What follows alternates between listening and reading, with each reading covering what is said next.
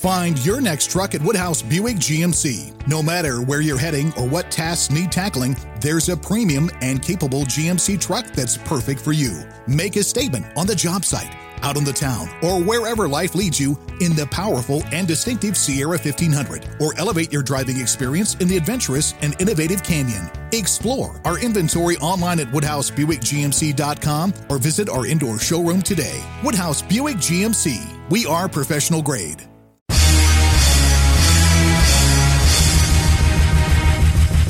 This is America with Rich Valdez, powered by PolitiWeek.com. And Rich Valdez is with us, former Christie administration official. You work for Chris Christie, you've been in politics, done a lot of public service stuff. Rich Valdez, columnist now with the Washington Times. This is America.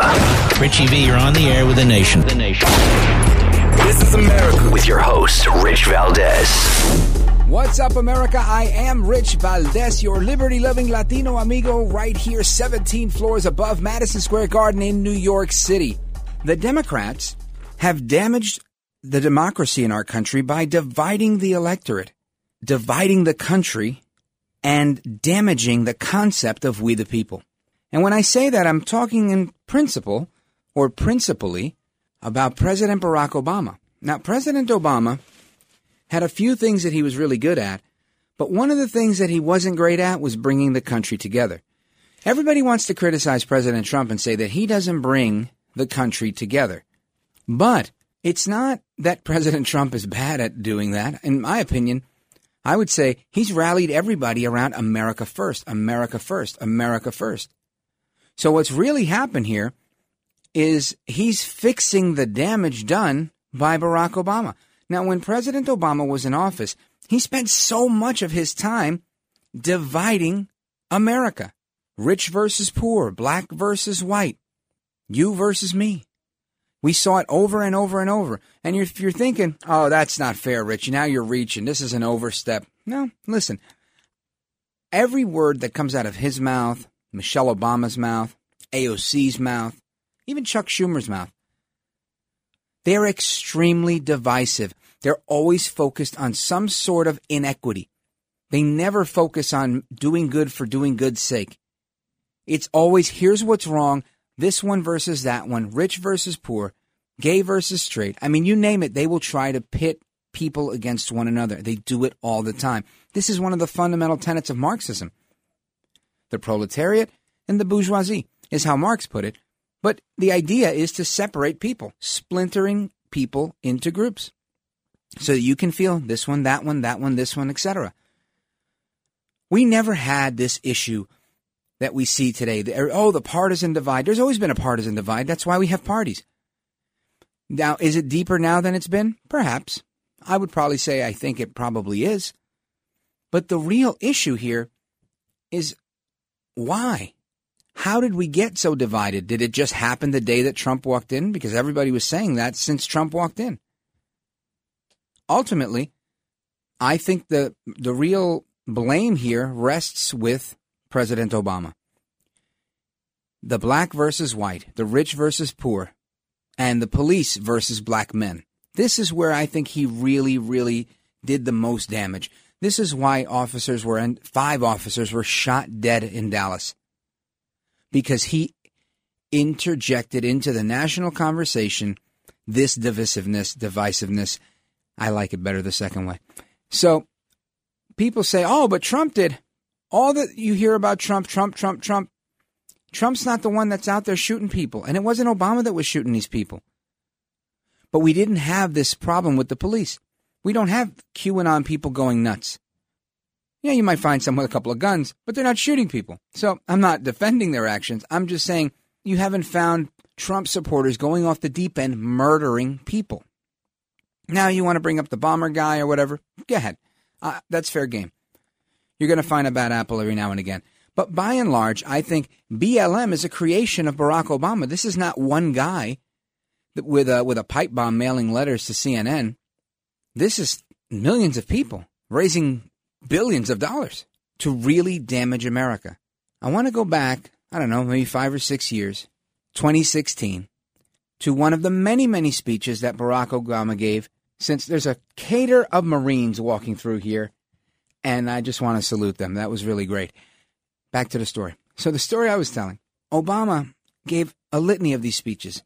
This one in response to the killing of Philando Castile. He was armed, went for the gun, was killed by the police. Somehow, this was wrong.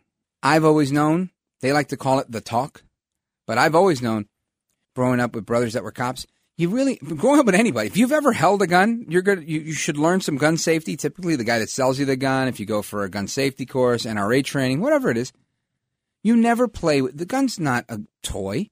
You don't play cops and robbers with guns. You don't point them at people. I think most responsible people know that. So if you're a licensed gun owner with a concealed carry permit, open carry permit, whatever it is, don't you think it's a good idea to not go for your gun if you're having an interaction with the police who may think you're trying to shoot and kill them? I do, because that's what's going to happen. And I'm not trying to make light of anything. I'm trying to be real matter of fact to really oversimplify a situation so that we can get down to the core of it. There's only two people in a interaction with the police that have the right to use lethal force if they feel that they're being their life is threatened.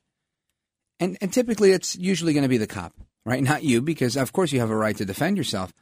But typically the cops are not coming to get you. They're not coming to hurt you, is what I'm trying to say. But all that being said, I want you to listen to President Obama giving these remarks and listen to the unity in his voice. We have seen tragedies like this too many times. All of us as Americans should be troubled by these shootings because these are not isolated incidents. They're symptomatic of a broader set. He's already painting the picture that this is something that is not just this guy that got into a thing with the police. This is something where black men are dying. It's like coronavirus. And the disease is called the police. And that's a bunch of BS. Because of the color of their skin, they are not being treated the same. And that hurts. And that should trouble all of us. Now, interestingly, back then, people didn't say, oh, you're brown and you're lying. The way they tell Trump, you're orange and you're a liar. You're wrong. You're this and you're that. The liar in chief. People critiqued him for sure. But the media laid down cover. All they did was lay down cover. Letting people know this is exactly what is okay in America. It's okay to say that the cops are murdering people because of the color of their skin, and it's not okay for Trump to ever offer any criticism, but it's always okay for Obama to offer that criticism. That is a huge problem. You tell me, how do we solve a problem like this? Well, I think one of the things we have to do is educate people. We have to let people know Barack Obama was an expert orator. I think very few dispute that. However, some will say, he wasn't any good unless he had his teleprompter. All right, granted, I've seen a couple of teleprompter fails, and he sounds like me when people walk into the studio while I'm talking, and it throws me off. So I can understand how that works. But by and large, he was a good speaker. But what he was even better at was being a demagogue. Probably one of the, not probably, in my opinion, the best that I've seen in my lifetime. I haven't seen anybody else pit people against one another, get people to embrace hate like Obama did. Obama made it cool to hate the other side. Obama made it cool for everybody to hate one another. And that has only blown up. Now, I know people want to say, oh, love Trump's hate, and they want to blame Trump for this. But guess what? I've been watching politics a lot longer, and it's my opinion that it was Obama that ushered this in. He made it really clear that it was okay to have this stronghold where you don't let go of things that divide people. And I challenge you, go listen to 90% of his speeches. He's not talking about a united America. Now, the big difference between him and Joe Biden, and I just want to make this point, is that Joe Biden and Barack Obama are very different, and that's why he picked Biden as his running mate. He was the demagogue in chief Biden is one of the best retail politicians you can find. He smiles in your face. He kisses the babies. He sniffs your wife. He sniffs your niece. He's sniffing everybody. Big smile across his face. He's creepy Uncle Joe. And that's a quality you need as a politician. Not the sniffing, but the likability factor. But I'm not done yet, so keep it locked right there. You're listening to This is America. I'm Rich Valdez. This is America.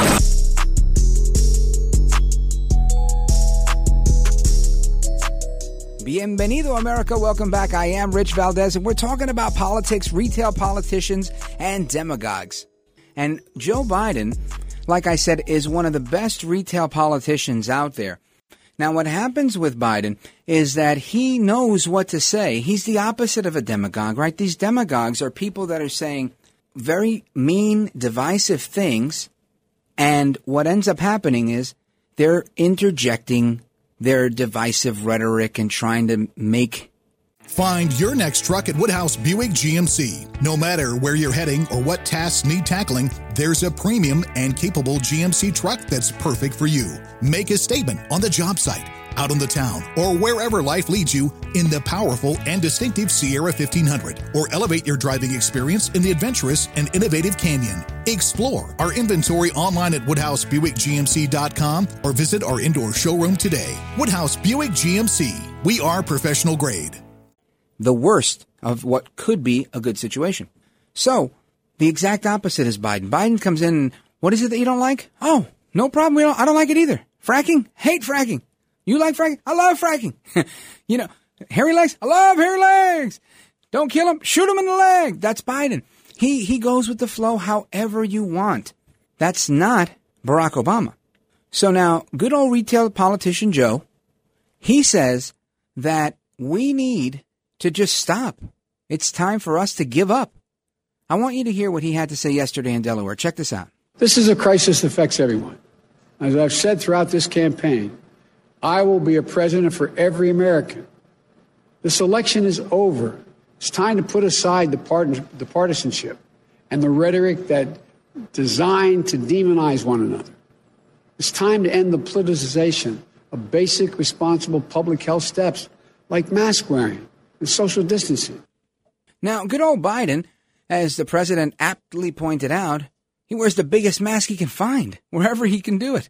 Now, of course, many supporters are no longer wearing those masks in different places. I'm looking out the window right now. We're in Midtown Manhattan. I'm looking through the window. I see cabs running through the streets, and I'm looking at 1, 2, 3.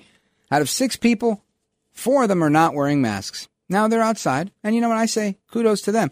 But I do believe that's because the politicization that he's talking about is with respect to what the Democrats have done in many ways.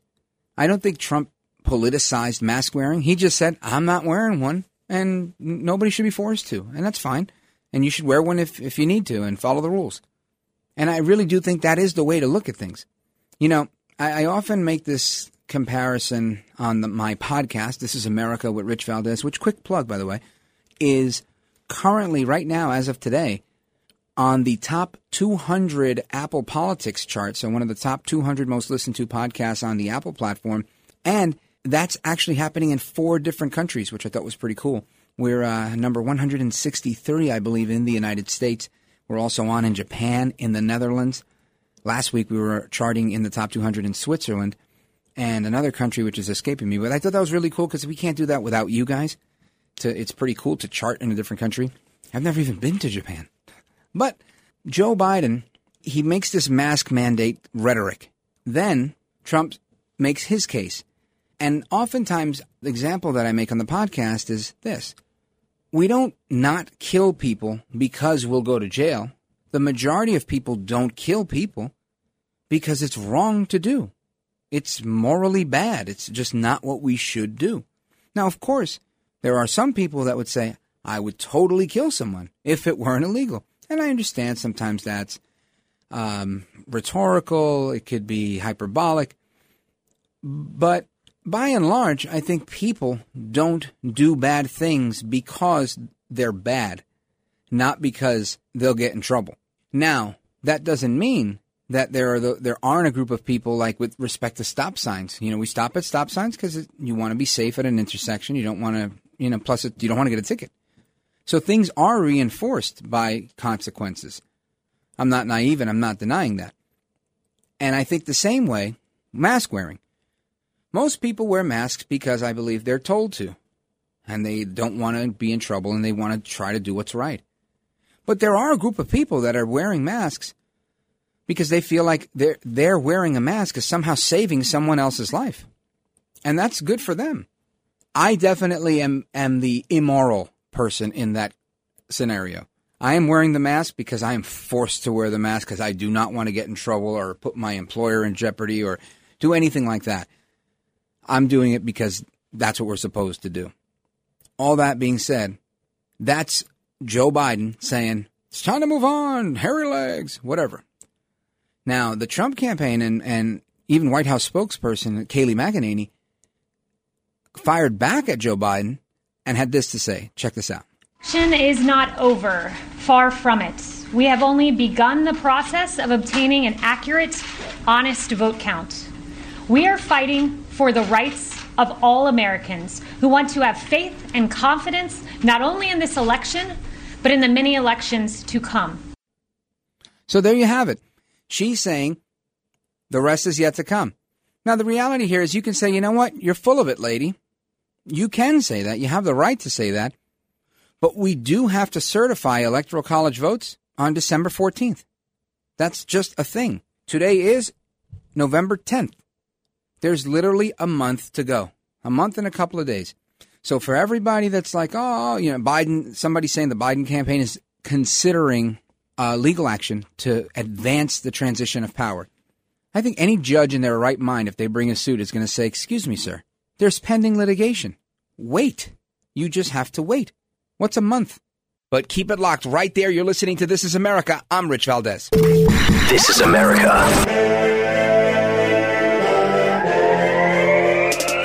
All right, America, welcome back. This is Rich Valdez. We are still here, 17 floors above Madison Square Garden in New York City. And it's the first day of the Supreme Court hearing arguments in the Obamacare challenge. Because on its face, the media likes to say, oh, Trump's taking away your health care. Coney Barrett's taking away your health care. First of all, quick show of hands. I don't know how many people have it, but honestly, and it could be that I live in a bubble. I really don't meet many people that have Obamacare. And I'm going to tell you why I don't. Because I don't like them. No, I'm just kidding. That's not why at all. The real reason is because Obamacare was farcical in many ways. You can keep your doctor, you can do this, you're going to save money. All of it turned out to be fake, phony fraud, like the late, great Bob Grant would say. So if it costs more money, the premium is higher, the coverage is less. The main thing that they liked about ACA was that in the past, if you had cancer, diabetes, whatever, one of these pre-existing conditions, certain very douchey healthcare companies would either charge you a higher premium or just deny you and say, sorry, pre-existing condition, you're pregnant, we can't take you until you have the kid. And that was a real thing that happened. So they added that into the ACA. And that was probably one of the things that most people liked was, in theory, the idea that if you were sick, you could still get health insurance and nobody would exclude you, which sounds fair, especially when you have people out there like Bernie Sanders and others saying, health care is a right. So when you have that, of course, you're like, hey, you know what? That makes some sense. It appeals to the non-political person. Understood. I get it. I don't always agree, but I get it. Now, what they've fought, the first part that they got removed was if you don't sign up for health insurance, we were forced to do that. So for many years, many people, healthy people like me, I don't even like having health insurance. I haven't needed it. I'm 42 and I haven't needed it in a really long time. Now, probably in the years coming, I'm going to need it more than I needed it from 23 through 33, let's say. But the bottom line I'm making is it really should be your choice. It should be your choice what you want to do, and you shouldn't have to pay a fine to the IRS. And we have John Roberts to thank for that, and that's what they initially removed when President Trump came into office, was what they called the individual mandate, that you were mandated to have this, if not be taxed or fined. Okay. So now they're going to look at the rest of the law and whether it's constitutional or not. And that's going to play out that way. But it's not people taking away their health care. Pretty much most people are getting health care. Wherever they're getting it, they're going to keep getting it. And by and large, because of the free market, people who have pre-existing conditions now know that's how it works, and they're going to have that's already factored in. It's baked in, as the bakers would say.